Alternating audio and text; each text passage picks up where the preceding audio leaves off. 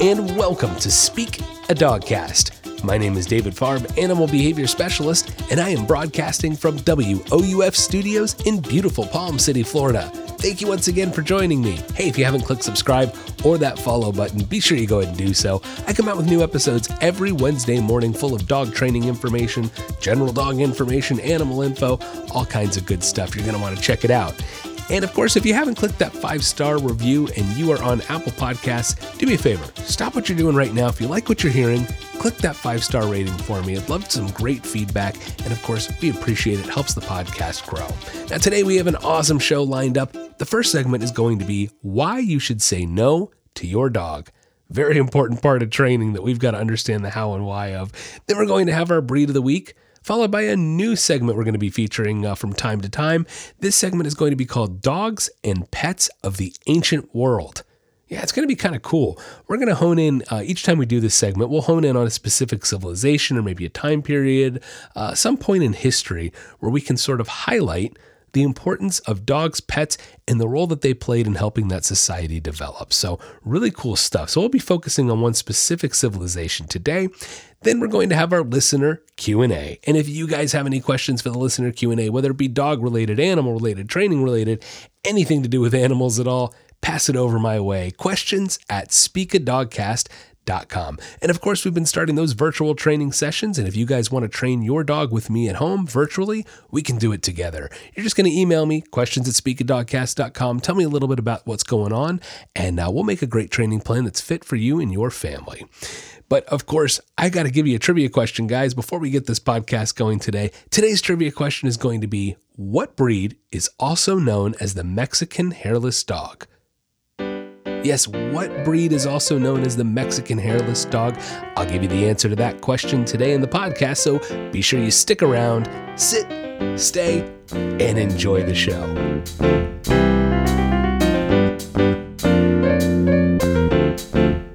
Next on Speak a Dogcast, why you should say no to your dog. Yes, I am excited about this segment today. Might have a few things to say about it, and so we're going to actually start off with a disclaimer. Yes, my disclaimer of I might get a little bit on my soapbox today. If you've listened to me before, I have opinions, and I like to share them. Isn't that why I started a podcast? But, you know, I'm going to attempt to not jump on the soapbox here today, okay? But the title of this segment is Why You Should Say No to Your Dog. And interestingly enough, the psychology of working with animals is the same as psychology of working with humans. Now, I don't have a human podcast. I have a dog podcast. But if I had a human podcast, maybe this would be called Why You Should Say No to Your Child. Like I said, I don't have a human psychology podcast. I have a dog psychology podcast. So that's what we're going to talk about today. And we're going to try to stick to that today. But I say psychology is psychology is psychology. It doesn't matter whether you're dealing with a dog, bird, cat, human, monkey. It doesn't matter. Or a human-monkey hybrid. Human-monkey, that's what it sounded like. No, but it doesn't matter. The principles of psychology stay the same. And whether you want to accept those principles, that's up to you. Whether you accept them or not, though, they don't change. The rules stay exactly the same, whether you want to recognize, accept, and understand them or not. So again, I am going to attempt to not jump on the soapbox today. We are going to attempt to keep this dog-centric here, and that's where we're going to go.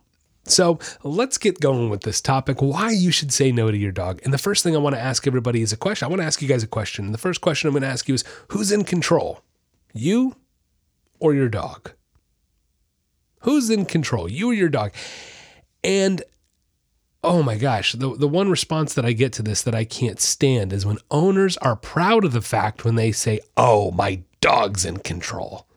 They love it. They love it. They go, oh yeah, I can't. He pulls me down the street and barks at every dog. It's adorable. He gets really possessive over me. It's really cute. He barks at me at 5 o'clock every day and tells me it's time to eat. It's absolutely adorable. He yells at me in the crate until I let him out and say, oh, it's 3 a.m., but he wants to be out of the crate. So I let him. He jumps on the table and eats the food. It's the cutest thing. Really? I don't understand it, guys. I'm sorry. I don't get why people think it's adorable and it's desirable to let your dog control you. Because quite frankly, it's unhealthy and it's not correct. You know? Everything else aside, from the psychological standpoint, from how a dog is hardwired, how their brains are wired, and how they work and operate, and letting them control you is the opposite of what they want. You heard me right, guys. Letting your dog control you is mentally unhealthy for them. Okay? There's no other way to put it. And I just have to be blunt about this. It's not healthy for your dog to control you. All right? So why? Right? Why? And I'll give you the answer to all this. I'm going to explain and I'm going to break it down here. But what is control, guys? When you think about it, what is control? And I've talked about this many times before on this podcast, but this goes back to instinct for every animal on this planet. Control equals stability. If you think about it, look at our society. We have control all over the place. A traffic light is a form of control. To me, driving in your car is one of the most basic forms of control that's so easy to understand that we have to have every day. If we didn't have control with traffic, what would happen, guys? It'd be a free-for-all, and there'd be a lot more accidents and a lot more deaths on the road. Okay? So control is a necessary thing in our lives that we have to have in order to create stability, in order to create balance. And every animal on this planet, dog, cat, bird, monkey, every animal on this planet wants one thing: stability. Whether it's financial stability, again, personal stability, relationship stability, we all just want one thing, and that's stability in life. And the only way to create stability is through control. Now, the problem is your dog can't create stability by being in control of you. Okay? The reality is that dogs are very smart animals. They really are. They're very smart, but they're only so smart. They aren't as smart as people. And when we take a dog and we put them in a human environment, we're really taking away that instinctual, natural world that they should have around them. And we're putting up these barriers, these walls, these controlling mechanisms that go against their natural instinct. And dogs that don't know how to deal with that end up trying to control everything around them. And that's when we get these possessive. We have a dog who hasn't been taught, hey, I'm in control. Don't worry about these boundaries around you. Don't worry. Food will come. Safety will come. The walk will come. The exercise will come. You'll be able to relieve. If your dog doesn't feel like you're in control of those variables, then they attempt to displace control in order to get it themselves, right? Because you're not providing it. Same could be said sometimes about children, but we're not going to go there today.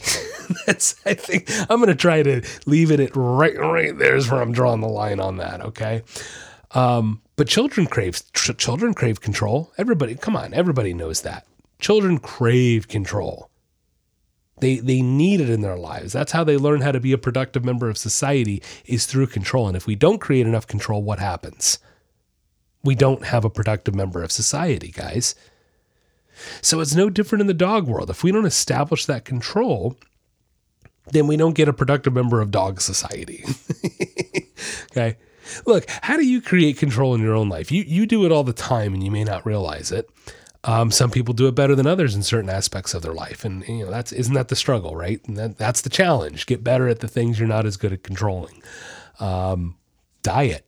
Diet's a perfect example. Look, guys, I love sweets. I love cooking. I love to eat. And I like to eat good food. What I call good food is probably food that's bad for you. I mean, not all, I like to use real butter when I cook. I don't use anything fake. I don't use margarine. There's no margarine allowed in this house. I like to eat good food, but I have to be careful.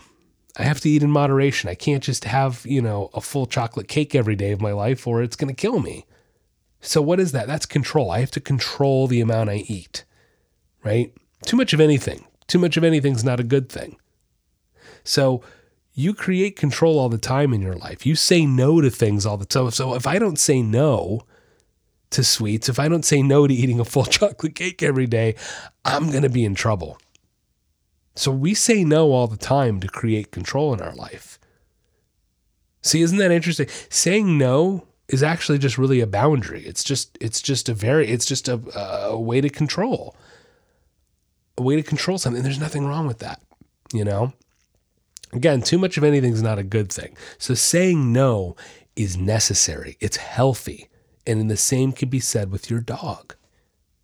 You know, look, I would love to just have a beautiful filet mignon for dinner every night, covered in a delicious red wine reduction, serve it with some scalloped potatoes, no vegetables.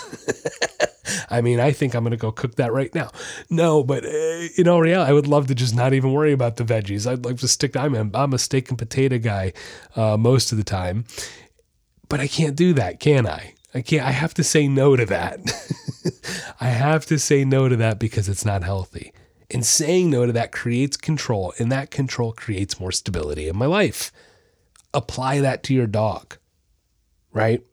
So what happens to dogs that we never say no to? Behavioral issues. We get begging. We get controlling of playtime. Okay, we talked about it. They go in and out of the crate, telling you when it's time to eat. It's not good stuff. You know, we don't want to let our dogs control us because it's just not as mentally healthy for them. You know, we've heard it, and I'm not going to, you know, we've heard of the hierarchy in a dog's world, right? Where we have the alpha, the beta, the blah, blah, blah, blah, blah. The way I look at it is a little more basic. We have the leader and we have everybody else that follows, right? We can't create that leader in the pack. We can't create it without creating some sort of control, without another dog telling another dog no at some point. Without putting a boundary up, we're not going to ever figure out who that leader is.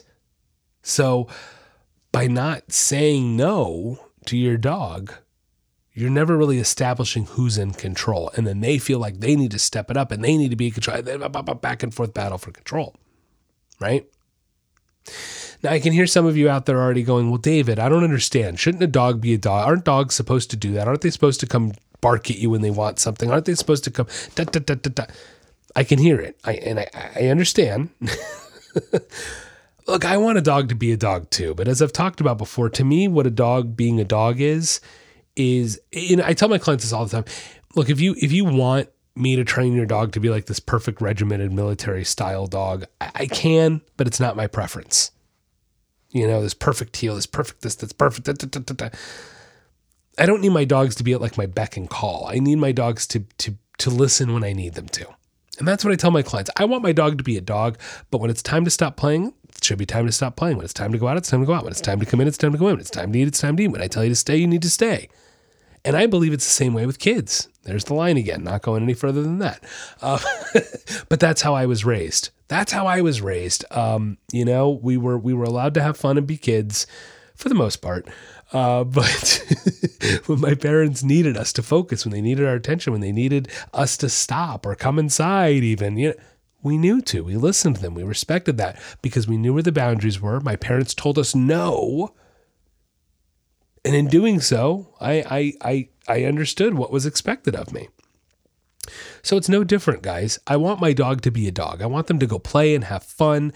Hell, I let my dogs roll around and get dirty. And I mean, really, you know, I want my dogs to be dogs. But when it's time to stop playing, it's time to stop playing. And you need to be able to have that control. And there's no way to establish that control without saying no to your dog. I know. It's not what you want to hear. Look, guys, I tell people all the time, like, I wish I could just give my dogs, and my client dogs too, I wish I could give all the dogs I work with just affection and food and pixie dust. Wouldn't that just be great? Wouldn't it just be wonderful if we could live in the land of magic and make-believe? But that's not how it works. That's not how it works. You know, I said, I've had clients say to me after a dog comes to me for like a 3-week boot camp, and I'll bring the dog back. And when I bring the dog back home, yeah, I start using a lot of treats. We kind of go back to the beginning of, you know, I have to use a lot of treats when I bring a dog in a new situation when they don't fully know my expectations, so I can target and reinforce behaviors I like so they learn the expectation and pattern and so on and so forth, right? So a client will say to me, they see me using all these treats and they'll go, oh, the dog's only, he's listening really well, but he's only listening because you have the food.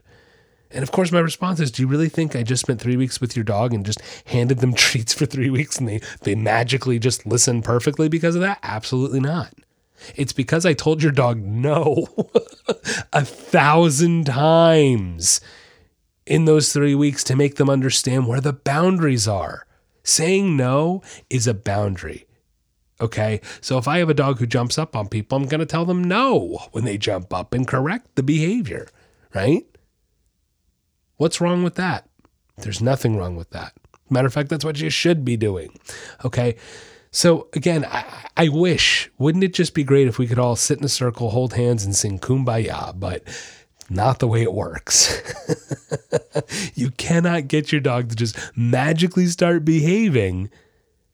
You can't without saying no.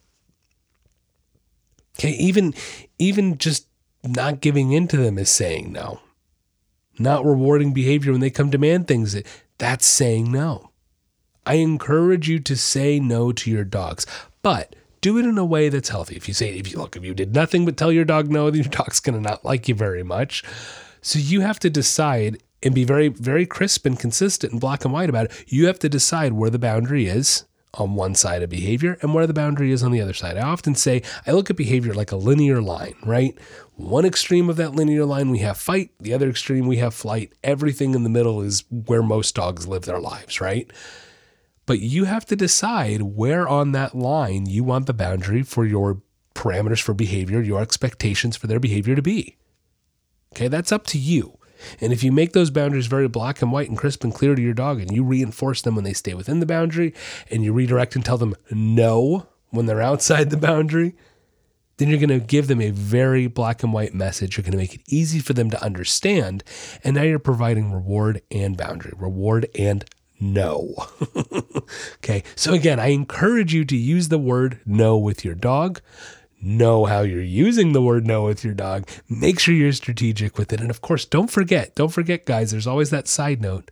Make sure you're reinforcing your dog once they do the right thing. Make sure you tell them yes once they do the right thing. Because of course we honed in on that no side today, but don't forget to tell them yes when they do something right. Give them a treat, praise them, make sure you reward and strengthen behaviors you like as well. But don't be afraid to tell your dog no.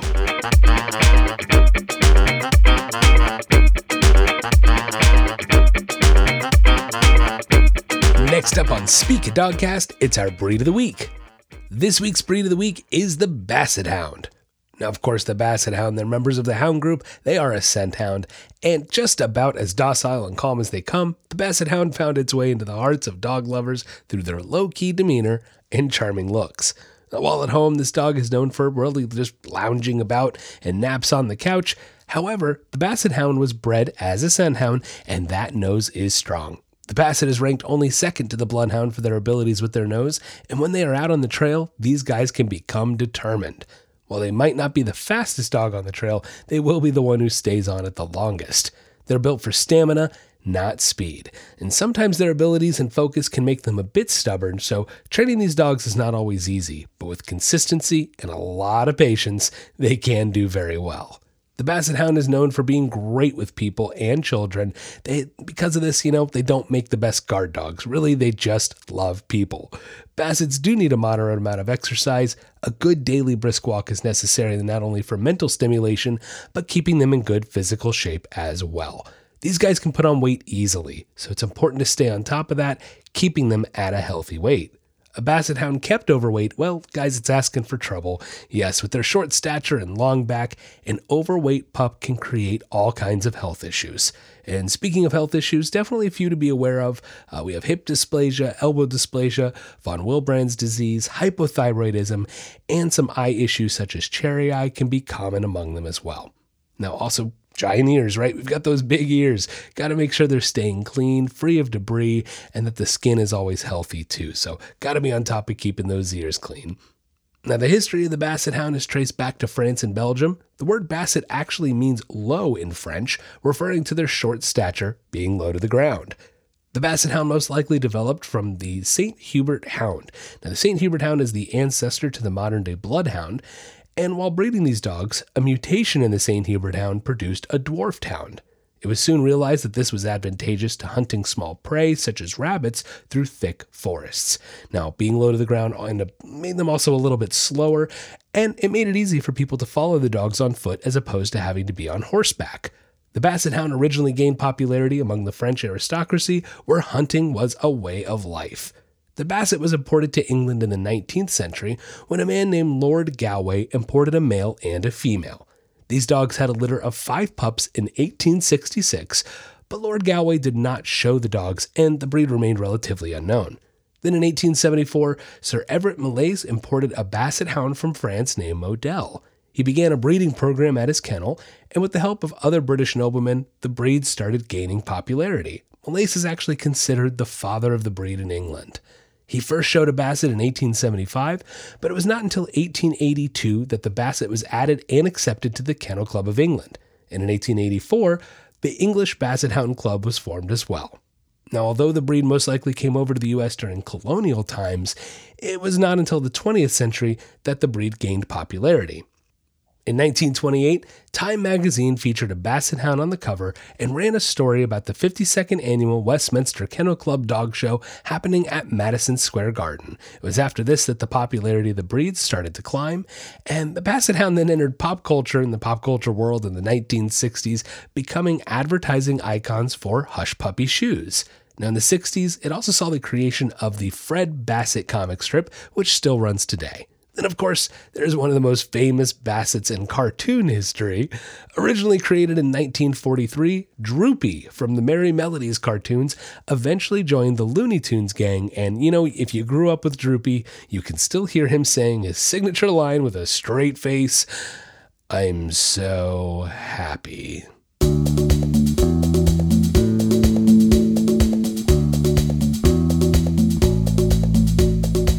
Are you tired of your dog barking all the time? Or maybe you want them to stop jumping on people when they come over? Or does your dog take you for a walk instead of the other way around? We can help. At The Nature of Training, we are committed to improving the relationships and lives people have with their pets. No matter what behavioral issue you are experiencing, from an unruly puppy to more severe issues, we can help. Offering a wide variety of services such as in-home training, doggy and puppy boot camps, doggy day camps, boarding, and now offering virtual training as well. For more information, check out our website, www.thenatureoftraining.com, or you can find us on Facebook or Instagram at DavidPaws. Located in beautiful Palm City, Florida, serving all of the Treasure Coast and North Palm Beach County. The Nature of Training, helping you achieve success with your pet.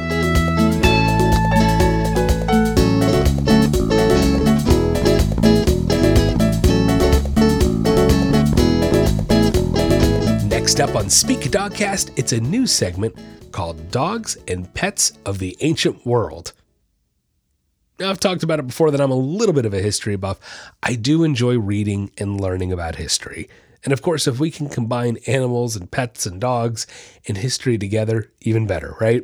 So, I've been kind of working on this new segment here, and I've really been trying to gather some information on different cultures, different societies, different geographical regions, and how animals came into play in these societies. And to me, it's fascinating because, we always should learn from history. I think that's also why it's important that we read and know and understand history. Is we need to be able to know where we came from to know where we're going, right? I've heard that before. And it's so true. And it's the same thing even with something as simple as like a dog or a pet. I think it's important as a professional in the animal world that I at least try to broaden my knowledge base as much as I possibly can. And to me, having that historical perspective and understanding of dogs is really important. Dogs, pets, and animals in general. So we're going to feature, like I said, like a different country or region or maybe time to talk about how pets and animals influenced those societies. And today we're going to start with, I think, one of the most obvious ones, ancient Egypt, right? We all know it. Ancient Egypt, animals and Egypt just go hand in hand. Whether it's their gods or goddesses, paintings, their culture was just so intertwined with animals. It really was that I felt like it was a really appropriate place to start, And ancient Egyptians, they loved their animals so much so that they had lots of different pets, and their pets were very important to them, just as important as our pets are to us today. They took great care of their pets when they were alive, and they even gave them some of the same ritual and treatment and care of the afterlife that they gave to humans. Now, they kept dogs as pets, cats, birds, and even more exotic animals. They would keep monkeys, falcons, hippos, all kinds of crazy stuff. But the most commonly kept animal in ancient Egyptian times, you can probably guess that it was the cat. Yeah, without a doubt, cats were the most popular household pet. Now, obvious reasons, cats help provide pest control. They keep out unwanted vermin and snakes. But cats also actually had a close association with the goddess Bastet. So people believed by keeping the cats, it brought them closer to this goddess, right? The cats became so synonymous with ancient Egypt that the word cat is actually derived from the North African word for the animal. Perhaps, maybe excuse my pronunciation, but I believe it's pronounced quata or something like that. And, so closely was the association of Egypt and that word for cat that almost all European languages use some variation of the word. It's really kind of cool. In Italy, it's gatto. In Spain, it's gatto. Swedish, cat, K-A-T-T. German, cats, K-A-T-Z-E, and so on, right? The cats were so highly regarded that the penalty for killing a cat, even by accident, was death. Yeah. Now, even exporting cats from Egypt, exporting them out of the country, it became strictly prohibited. And the Egyptians even dedicated an entire branch of their government whose sole purpose was to travel to other countries, find the cats, and bring them back home. Now, while cats were plentiful in ancient Egypt, dogs, of course, they had their place in the ancient world as well. Now, dogs had their practical purposes too, hunting, police and military work. Even that far back in time, they were using dogs for police and military work and guard duty. These were just a few of the tasks that they performed. Now, the breeds that existed in ancient Egypt, they're some of the oldest dog breeds in the world. The Basenji, the Abisan, Saluki, Greyhound, Whippet, and the Pharaoh were all breeds referenced through images on rock carvings and writings. Some of these breeds are thought to be the inspiration for Anubis, and Anubis is the dog god who guided souls of the deceased to the Hall of Truth, where the souls would be judged by the god Osiris. So clearly, Anubis was a very important god, and they held it very high esteem, and that's why the dogs were a close correlation or a close association with the god. Now, dogs were also highly valued in the home of Egyptians. Great care would even be taken in the same mummification processes that were used on humans. Dogs were regularly buried with their owners, even having their names recorded alongside of them.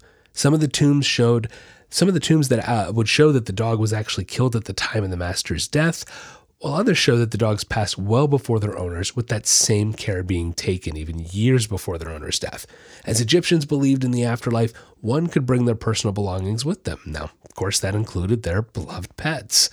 Other animals such as monkeys, baboons, hippos, giraffes, and gazelles were also kept as pets. Perhaps not as common as a dog or cat, exotic animals actually displayed a status symbol of wealth and power, being able to care for and command over such a wild animal. Now, it did not matter the size or species. Egyptians loved their pets every bit as much as we do today.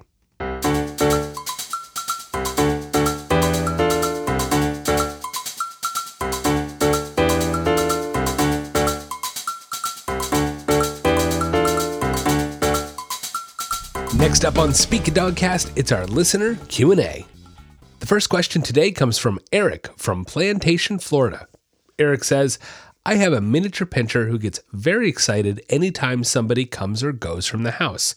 Now, she'll get so excited that she starts to spin uncontrollably. Why does she do this, and how do I get her to stop?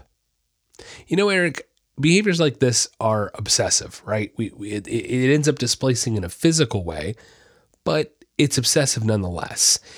And when I see an obsessive behavior, usually that means there's some anxiety that's been happening. Now, anxiety, as I've talked about previously, is sort of a blanket term.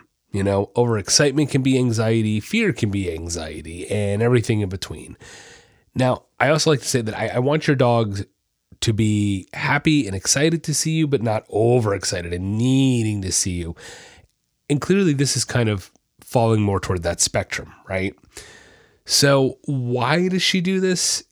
Look, as I always say, I can't tell you exactly why an animal chooses to make the decision that they do, short of being able to ask them. And clearly, she's not going to be responding to me tomorrow. So, so we kind of have to just speculate that what ends up happening is dogs end up finding a behavior that works for them. It may not be logical. It may not actually work for them, but they feel that it does. And if they feel that it works for them and they get something out of it, they're going to continue doing it. And then they end up getting almost in this like obsessive cycle, right? Dogs can only focus on one thing at a time. They have a one-track mind. And so if they become so obsessed with something like saying hi to your guests or your guests leaving, and then they get so excited that it gets more excited. And then it gets reinforced and strengthened. It becomes more excited. It gets so excited that then they have to like, oh my God, I got to get it out somehow. And they start spinning and spinning and spinning and spinning. That's how these kind of behaviors end up displacing, right? It's all this like built up energy from this anxiety that has to go somewhere. The energy's got to be displaced somehow. And so the dog chooses something like spinning. That's kind of the why behind it. Now, how do you get her to stop? First thing I'm going to tell you is, of course, you need to exercise your dog more. I can already tell you that right now. More often than not, when you have an obsessive behavior like this, it's because your dog is not getting enough stimulation, not getting enough exercise. They get all this built up energy because they're not getting it out, and boom, displacement into the spins, right? So definitely get your dog on a proper walk. Listen to the segments on doing the proper walk, because you do need to be doing a proper walk. Get them some more exercise, maybe some more playtime. That's a good place to start. Now, how do you actually get them to stop? Here's what you're going to do. You're going to leash your dog up anytime somebody comes or goes. If you've got, now obviously I know you can't set this up exactly every time, and you may not know exactly when someone's going to knock at your door every day. But if you know you have a friend coming over, tell them to text you 2 minutes before they get there and leash up your dog. Then you're going to utilize your leash and collar and not let your dog spin. Just don't let it happen. And then on top of that, you can redirect the focus back to you. Try to maybe ask for a sit, a stay. See if you can't reward that with a treat and keep the focus on you. Going back to that one-track mind, if your dog is focused on you and worried about the information you're trying to convey to them, they're going to be less worried about the person coming or going and less worried about spinning. And before you know it, you're breaking that physical habit. And then you're creating a new physical habit of someone comes and goes and I sit down and relax. I sit down and get fed. Okay. And then you can break that old way. So first thing you want to do, more exercise, more stimulation. Next thing you want to do, leash them up when somebody's coming and going, and third thing is going to be try to redirect that focus into something different, like a sit and a stay, being able to reward it with treats. Next question. This comes from Jared from Austin, Texas. Jared says, my wife and I currently have a 14-year-old dog who's getting obviously a little bit old. My 8-year-old son wants to get a new puppy, but we don't want to stress out the older dog, so we're going to wait until he passes away. In the meantime, we wanted to get my son a different kind of pet. What would you recommend? This is a great question, Now, obviously, your son is 8 years old. He's old enough to start taking on some responsibility, and that's awesome. What a great way to teach him responsibility by getting a nice small pet. Now, there's a lot of different ways you can go with this. It really depends. I'll start with saying it doesn't have to be a hamster. It really doesn't. It doesn't have to be a hamster. It's funny. It's a side note here. When I was growing up, my mom actually had a rule in our household that, when we got small animals, they weren't allowed to have a tail. That was her rule. They weren't allowed to have a tail. It reminded her of rats. She really doesn't like rats. And it's the tail that kind of grosses her out. Hey, I get it. I do. I understand. But it's funny because that was the rule growing up. So we had hamsters. We had guinea pigs. We had everything that didn't have a tail. I don't know what your rules are and what your restrictions will be. But there's, like I said, a lot of different animals. Look, we can start with the hamster route. Hamsters, they're pretty easy to care for. At the same time, you got to change the litter often, food and water daily. You can't give them a water bottle, last a few more days. But even then, you got to make sure they're not emptying it. You have to make sure that that everything's staying full. And that goes to, it goes with any kind of small animal that's furry like that. So other thing with hamsters, they're escape artists. They really are. When we were little, our hamsters used to get out all the time. It was a big problem. We'd have to seal it up. We'd even put duct tape over the holes. And these older cages aren't as good as some of the newer ones. Still, it's a hamster. They'll find a way out. They can be a good pet. Some of them can be very snuggly, and that's awesome. But it does take a little bit of upkeep. And that goes to say the same thing with like a guinea pig. Now, I like guinea pigs. I think they have awesome personality. Guinea pigs can be a little noisy at night. They do make their little squeaking noises. They do tend to chew sometimes. They'll chew on the side of the cage. But they can be a great little fun companion to have. They do make a little bit of a mess. Are going to have to be cleaning that litter regularly, just like a hamster. Food and water daily, that kind of stuff as well. Now, one of the animals that people really love, ferrets. I'll be honest, a ferret is not necessarily the best pet for an 8-year-old, okay? Ferrets are very active. They can be destructive. Yes, they can be litter box trained. That's a plus, but they do need a lot of activity and stimulation, okay?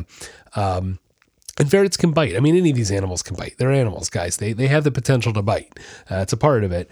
But a ferret's definitely have bigger teeth. They're a bigger animal. So kind of keep that in mind, that ferrets may not be the best fit for you. And I would rather you guys do your research and know what's a good fit and what's not a good fit than end up with a pet that maybe you don't want. So ferrets, look, rats can be a phenomenal pet. I know most people think rats are gross, like my mom, but they can actually be a great pet. Same thing though, regular litter changing, water, food daily, that kind of stuff. But they have a lot of personality too. They're highly trainable. You can actually train rats. Yes, you heard me. I've done it before. I've trained them to do an agility course. So they can be fun to interact with for a kid, to teach fun things like that. You can, especially with the internet nowadays, man, you can look up YouTube videos on how to train them. So rats can be a fun animal if you really want some good interaction.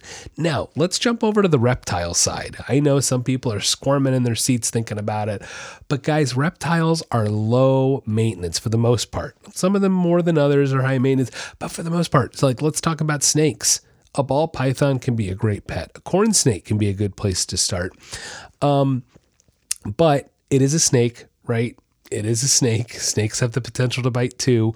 Ball pythons are known for being very docile, very calm, they don't want to bite. They'd rather curl into a ball and hide their head. So it can be a good starter snake. However, a ball python can live 20 years, even up above 20 years. So it is a commitment, right? Do your research and know what you're getting into. But a ball python requires very minimal maintenance, very minimal cage maintenance. They don't have any special lighting needs. They don't need to be fed every day, water as needed. The reptiles do become a lot easier. Now, one of my favorite reptiles, blue-tongued skink, something you don't necessarily see every day, but a blue-tongued skink, they're really cool. They do get a little big, about 2.5 feet with tail, but they're a little slower. They're not as fast as like a bearded dragon. They can be very chill. They do have some special dietary needs, some special lighting needs. They are omnivores. So that's something you have to take into consideration, but that's a good one to look up, a blue-tongued skink, especially if your son is definitely ready to be responsible and step it up. That's a good one as well. So really, guys, I mean, there's so many different ones. We could get off chinchillas. Like we haven't even talked about them. I could spend easily another 15 minutes. Maybe we'll have to do a segment on this. What else makes a good pet besides a dog? This could be a good segment. But I kind of hope that information gets you off to a good start there, Jared. And in the meantime, and I love that you guys are not necessarily jumping right into getting another puppy right away. That's fantastic that you're taking your other dog's needs into consideration, because sometimes that's not always the best fit to bring a young dog into a house with an older dog. Not always the best fit. So I appreciate that you guys are thinking that through and trying to do what's best for your family, for your dog, and for your son. So that's awesome. Kudos to you guys. But hey, hope that info helps out. And hey, like I said, maybe I'll have a segment coming up all about what makes the best pets for kids. The answer to today's trivia question, what breed is also known as the Mexican hairless dog? It's the Xoloitzcuintle. Also abbreviated as the Xolo, it is a hairless breed of dog found in toy, miniature, and standard sizes. However, it does also come in the coated variety. That'll wrap up the podcast today. Thank you guys so much for listening in. Hey, if you haven't clicked that 5-star review, be sure you go ahead and do so if you love what you're hearing. And if you have any questions for that listener Q&A, email me questions@speakadogcast.com. Have a wonderful week, and don't forget to get out there and walk your dog.